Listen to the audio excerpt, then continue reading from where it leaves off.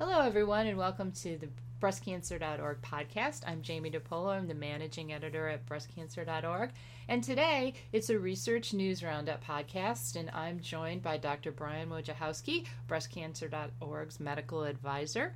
Hello, Dr. Wojciechowski. How are you today?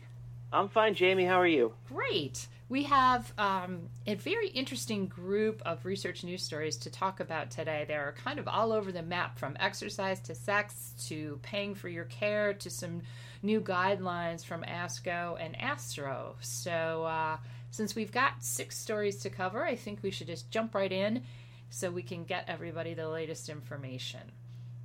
The first story we have is one that sort of re-emphasizes something that we already knew, but it's always important to hear it again, and that's the fact that daily exercise reduces the risk of breast cancer.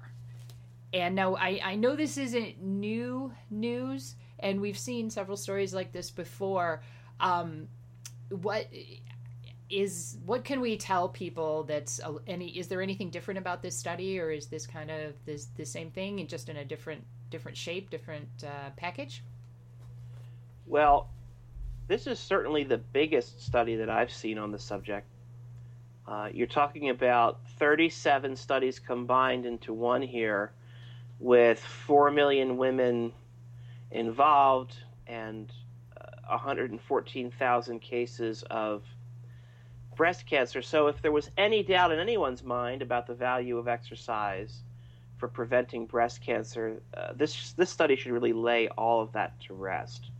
And it was a pretty significant benefit, a 12% lower risk of breast cancer. And, well, if you take that and combine it with all the other non-breast cancer benefits of exercise, it presents a pretty compelling argument in favor of something we already know and of something that we as doctors always try to emphasize with our patients, and which cannot be underemphasized, is the importance of getting regular exercise. Definitely. And I know for a lot of people who work outside the home, who maybe work 2 or 3 jobs even, or who have small children, time is a really big constraint on exercising. And one of the things we recommend on the site is trying to break up your exercise into maybe 20 or 30-minute chunks. So maybe you have time to do a 20-minute walk in the morning, or maybe you get to take a 20-minute break at work and you walk, and then maybe you walk a little bit more after work with a friend, because research has also shown that if you make plans to exercise with a friend, you're accountable and you're more likely to do it. And as a lot of ads have said, the most important thing that this research shows is that you have to just do it, and you have to get out there and you have to do something. And walking is really easy. All you really need is a pair of sneakers, and you can start slowly, and maybe you can't do 30 minutes a day right at the beginning, but maybe you could do 5 or 10 and you work your way up. The important thing is to do something. So and we just keep getting more and more evidence that exercise really does help reduce risk. And as you said, it also gives us so many other benefits for our general overall health. So we're hoping that everyone out there is doing some sort of exercise every day, right? Yeah, and it doesn't have to be all at the same time. If you're getting a 15 or 20-minute walk with the dog in the morning, and then maybe go out on your lunch break, and then when you get home, take a walk in the evening, that counts just as good as doing it all in 1 hour, for example. Sure. Okay. Our next study is a little bit more technical. This is research on some new guidelines for tumor margins, and this came out from ASCO, which is the American Society of Clinical Oncology, as well as ASTRO, which is the American Society for Radiation Oncology. And together, those two groups put together a group of experts, and they said that tumor margins, and this is when a lumpectomy is performed, and the surgeon always tries to get a rim of healthy tissue around the cancer that's removed. And there have been some varying discussions on how wide that rim of healthy tissue needed to be. But these new guidelines say that they only need to be wide enough so ink is on there's no ink on the tumor. And for all of us who aren't surgeons, Brian, if you could kind of explain what that means. Yeah, so whenever you remove a cancer from the body, you want to make sure, first of all, that you've got all the cancer cells. So, a positive margin can be anything where, the cancer cells goes right to the edge of the sample and you think that there's probably cells left over in the body, or even, and this is where the controversy exists. Let's say you do get all the cancer cells out, but there's only a millimeter or two of healthy tissue in between the tumor and the end of your sample. That's what I would call a close margin, and there is some controversy over what constitutes a close margin. And some physicians have said, if you're 1 millimeter there, if your margin is only a millimeter, that's too close for comfort. So many of the women getting lumpectomies have to go back in for a re-excision. And Jamie, you can imagine that this is a very stressful event in the course of a woman's breast cancer treatment, to go get mentally prepared for surgery and go through all that, and then to be told you have to go back and get a second operation, really. Because we're not sure that we got it all, which is a little that's bit, right. That's pretty scary. That's right. It's pretty scary and pretty stressful for a patient, and also it delays the time to when a woman can get her systemic treatment, like chemotherapy or hormones or even radiation. Okay. So this is not an ideal situation where we're going back and doing another operation. Okay. And now these new margins, these new guidelines, if I'm understanding them correctly, it says that a millimeter of margin is okay as long as there is no ink. And from what I understand, so when a surgeon removes a tumor, a cancer, it's then rolled in some special ink so they can see which cells are cancerous and which cells are healthy? Yes. Okay. Well, it's not quite like that. Oh, what okay. it is they take the tumor and roll them in ink, and then the tumor goes to the lab and gets sectioned, so it gets cut into very small pieces. And when you look at the cells under the microscope, after a very, very thin slice of the tumor has been made, you can then see the ink that was put on the sample at surgery. So, if you look under there and you see that there's ink on the tumor cells themselves, you know that at the edge of that sample, the tumor cells were sitting there. So there would be a very good chance that you left some tumor cells in the breast that you took it out of. I see. Yeah. Okay. And so these new guidelines then are saying as long as there's no ink on a tumor cell, no matter how small that margin, it's okay. Yes, and also no matter what the biology of the tumor, whether it was triple negative or HER2 positive or ER positive, that it doesn't matter. So as long as you're looking under the microscope and you're seeing that there's ink, and then next to the ink there's healthy cells, and then next to the healthy cells there's tumor cells, that's okay, even if it's under a millimeter, and that the woman does not have to go back in for another surgery. Oh, that's good. So it sounds like this will sort of clear up, or standardize, I should say, is a better term. Standardize what people are looking at as far as margins, and may save a number of women from having another surgery. I think that is the bottom line, Jamie. And if these guidelines are widely accepted and incorporated into practice, then definitely many, many women who otherwise would have gotten another operation will end up not getting that second operation. I know that my institution is looking at these very closely right now, and will probably be changing our practice pretty soon. Okay, because these two institutions, ASCO and ASTRO, are both very well-known and very esteemed professional organizations. So when they put out guidelines, almost everybody pays attention. Exactly. Okay, great. So that's some good news. Our next study is not so good news. Research was done on the economics of paying for treatment, and it was found that about 25% of the women who are diagnosed with breast cancer go into debt to pay for their treatment. And some of them said they had to give up their home. Some of them said they were doing without things, such as like they weren't paying their utility bills because they needed to pay their medical bills, all of which is very disturbing and upsetting because people should have access to care. That's exactly right, and we know, and I've seen it in my own practice, that financial problems can interfere with care and,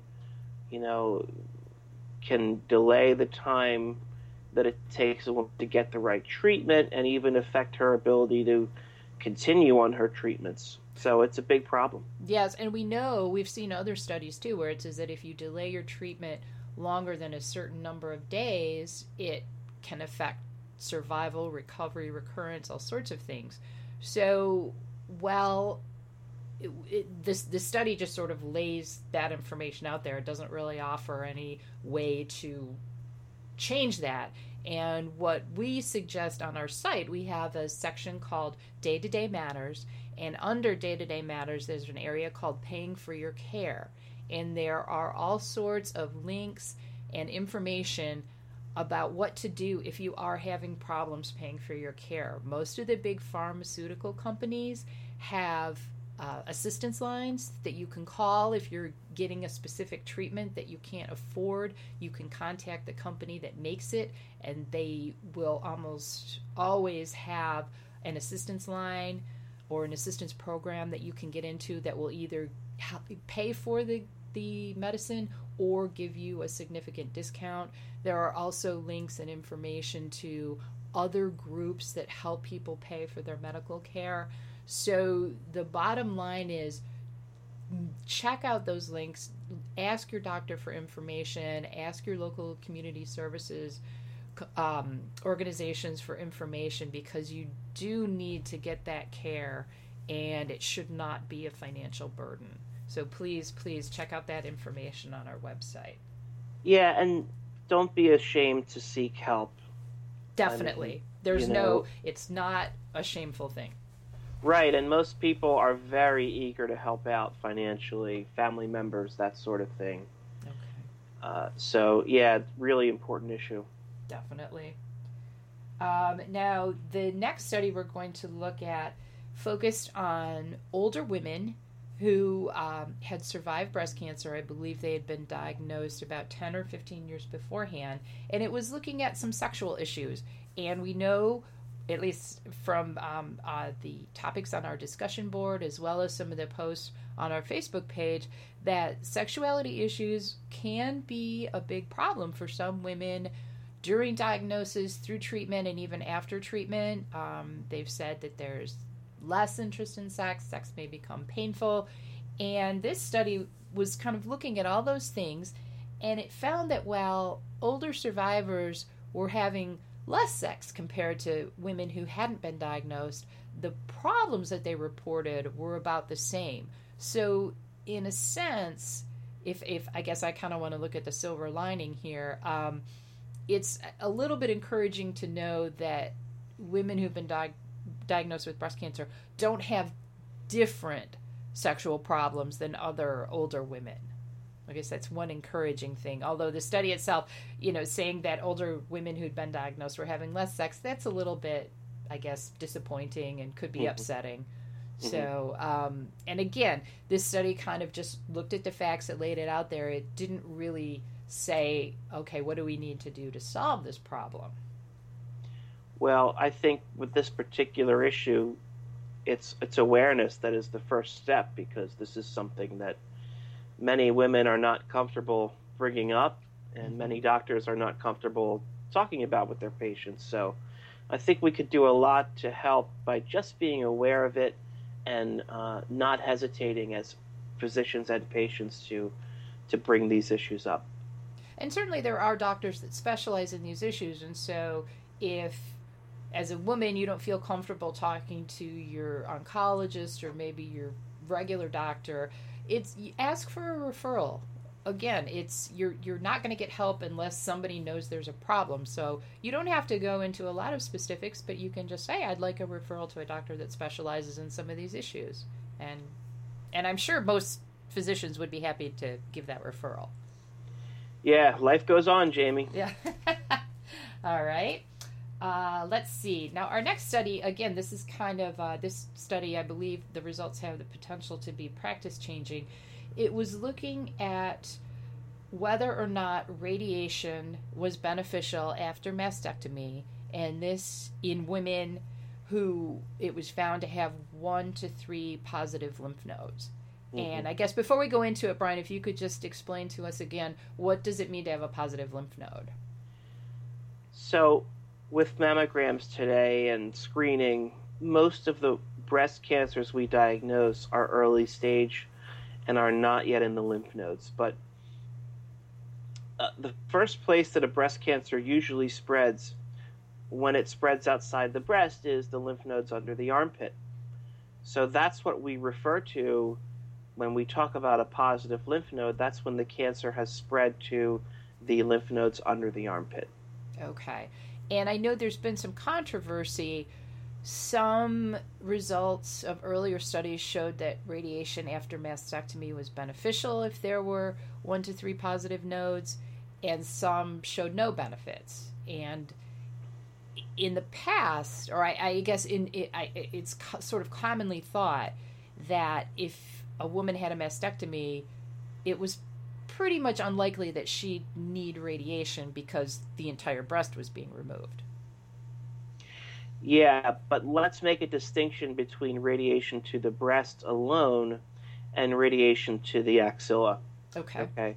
So, yes, typically when a woman is deciding between mastectomy, which is removal of the whole breast, versus lumpectomy, just getting the tumor removed, she might be factoring in that not needing radiation if she gets the whole breast removed. And that's true. When you have the breast removed, you generally don't need radiation to the breast, or I should say to the area that was left behind. But when a doctor does a mastectomy, she's looking at the lymph nodes and seeing if there's any cancer there. And if there's more than 4 nodes involved in the armpit, then it's definitely it's a no-brainer. You have to get radiation to that whole area. Where the controversy exists is what if there's only 1 to 3 nodes that are positive for cancer, and that's where the practice has not really been uniform. Some women at that point will get radiation. Some will get a full dissection where they take all the lymph nodes out. So that's an area of controversy. And, if a woman's getting lymph nodes removed surgically and radiation to that area, there's certainly going to be a higher risk of lymphedema, a higher risk of cancers later in life, decades later, which we know is a risk with anyone getting radiation.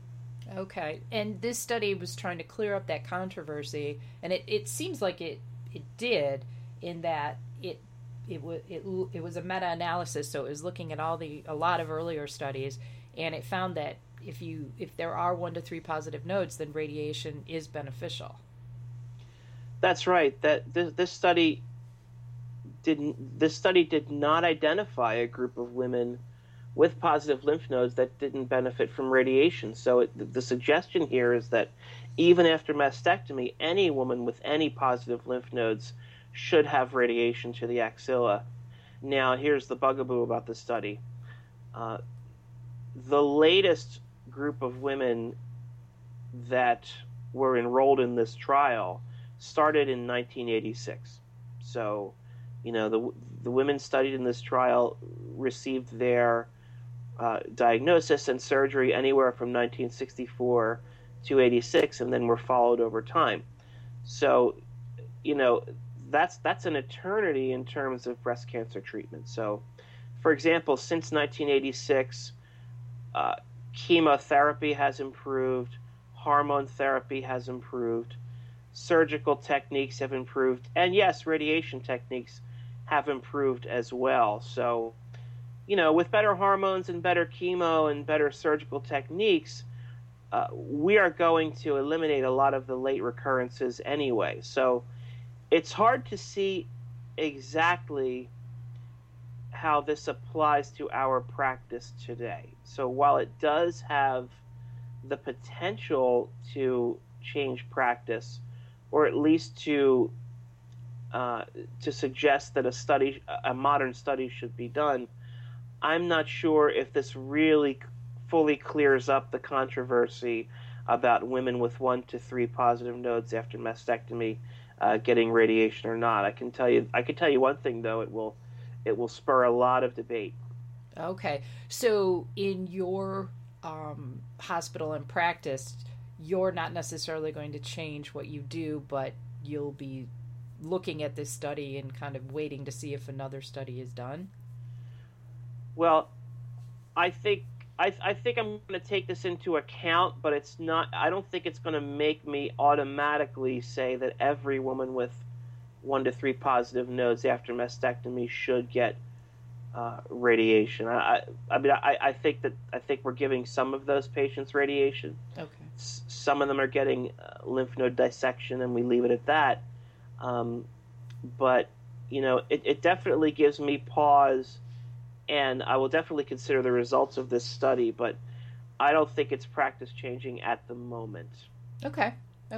That's good to know. And certainly anyone who is diagnosed and the pathology report comes back and shows that, that's something to discuss with your oncologist, with your surgeon, and take into account your personal preferences as well. And and especially the radiation oncologist. Okay, yep. And then our last study to talk about today, there's an experimental medicine called palbociclib, and research came out. Now, this was a phase 2 study, which makes it an early study. It's not necessarily going to be on the market soon, or like tomorrow, I should say. It's going to be several years. But it found that the combination of palbociclib and Femara, which is a hormonal therapy, was improving progression-free survival of advanced stage estrogen receptor positive, HER2 negative breast cancer. And Brian, if you could talk a little bit about, before we get into the specifics of the research, what exactly is progression-free survival? And I know there's been some controversy over whether improving that is enough for a medicine to come to market. So the gold standard for efficacy of a cancer drug is overall survival. And if a drug has an overall survival benefit, that means that the women who took the drug actually lived longer than the women who did not take the drug. Okay.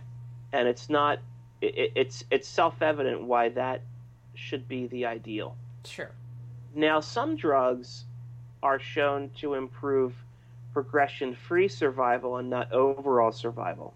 So that means that for the women who took the drug, they went longer without their cancer growing or needing a new treatment than women who did not take the drug. But in the end, there was no difference in when those women died. So they didn't live any longer.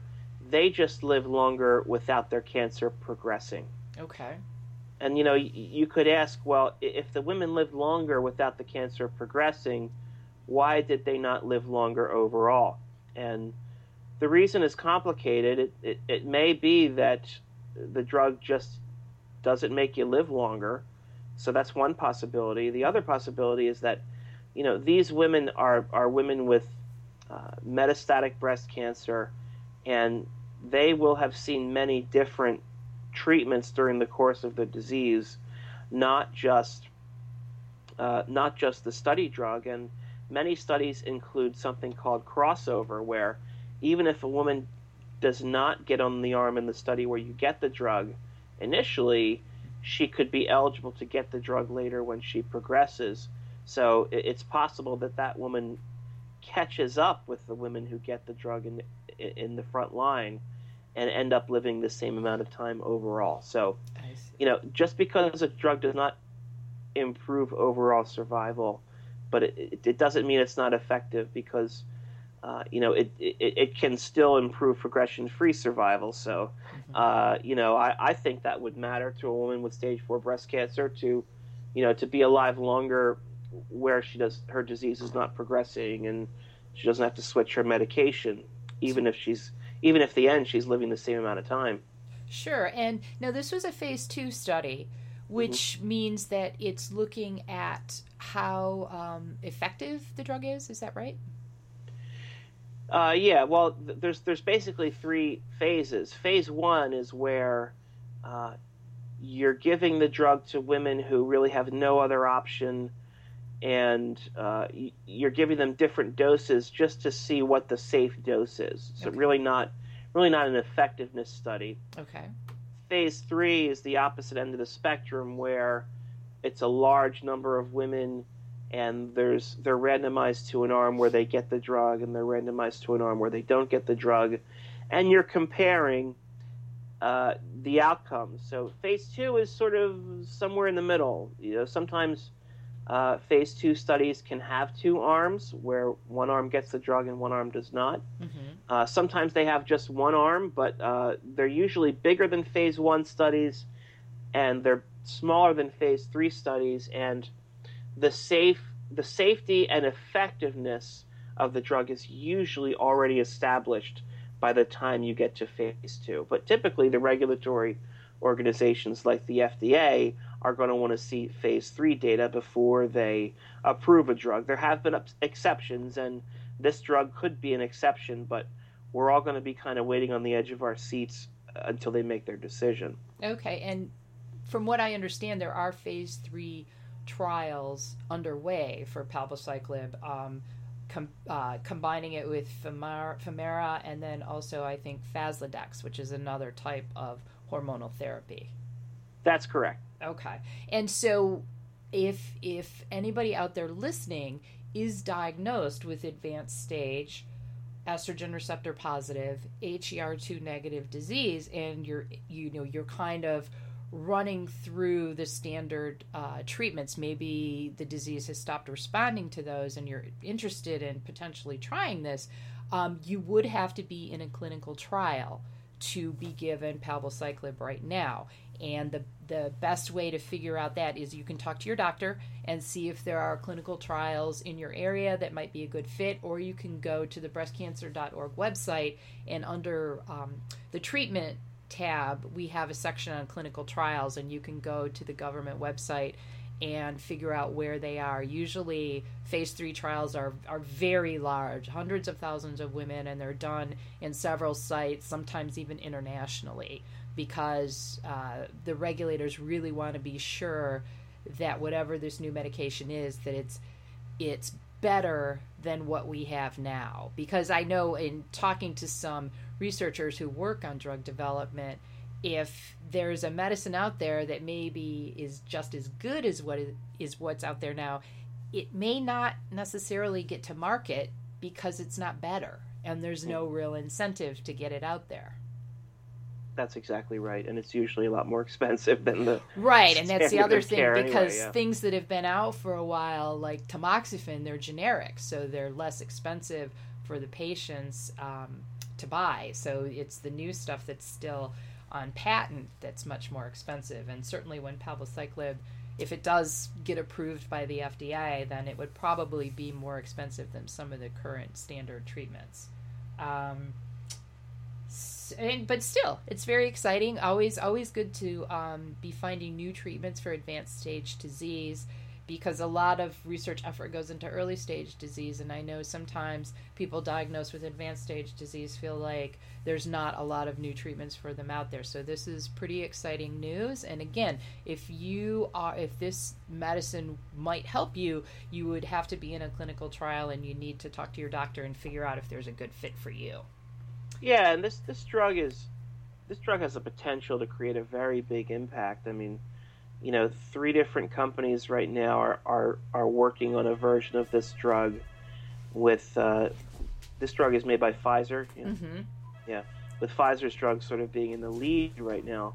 The benefit was preliminarily looks pretty striking, and it has the potential to have a huge impact because the indication is frontline metastatic disease. So any woman with stage 4 disease beginning her treatment, which is about 50,000 women a year in the United States, would be eligible to take this drug in combination with Femara when it gets approved. And it is a targeted therapy, so it's not chemo, and it is a pill, so it's not an IV drug.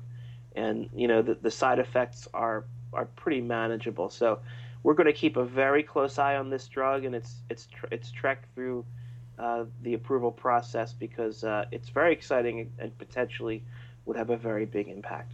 Sure. And now, have you heard anything about this, about palbociclib being fast-tracked for a fast approval? I have not, but I just wondered if you had. No, but of course there's a lot of speculation. Okay. Well, we'll definitely keep everybody updated on that if we hear anything else. Is there anything else on any of these studies you want to add, Brian? I think that's all I have, Jamie. Great. Well, thank you, everybody, for listening. This has been the breastcancer.org podcast, our research news roundup for the month of April. Our medical expert, Dr. Brian Wojciechowski, gave us his excellent comments on what's going on. We hope you all tune in. And again, thank you for listening. Thank you.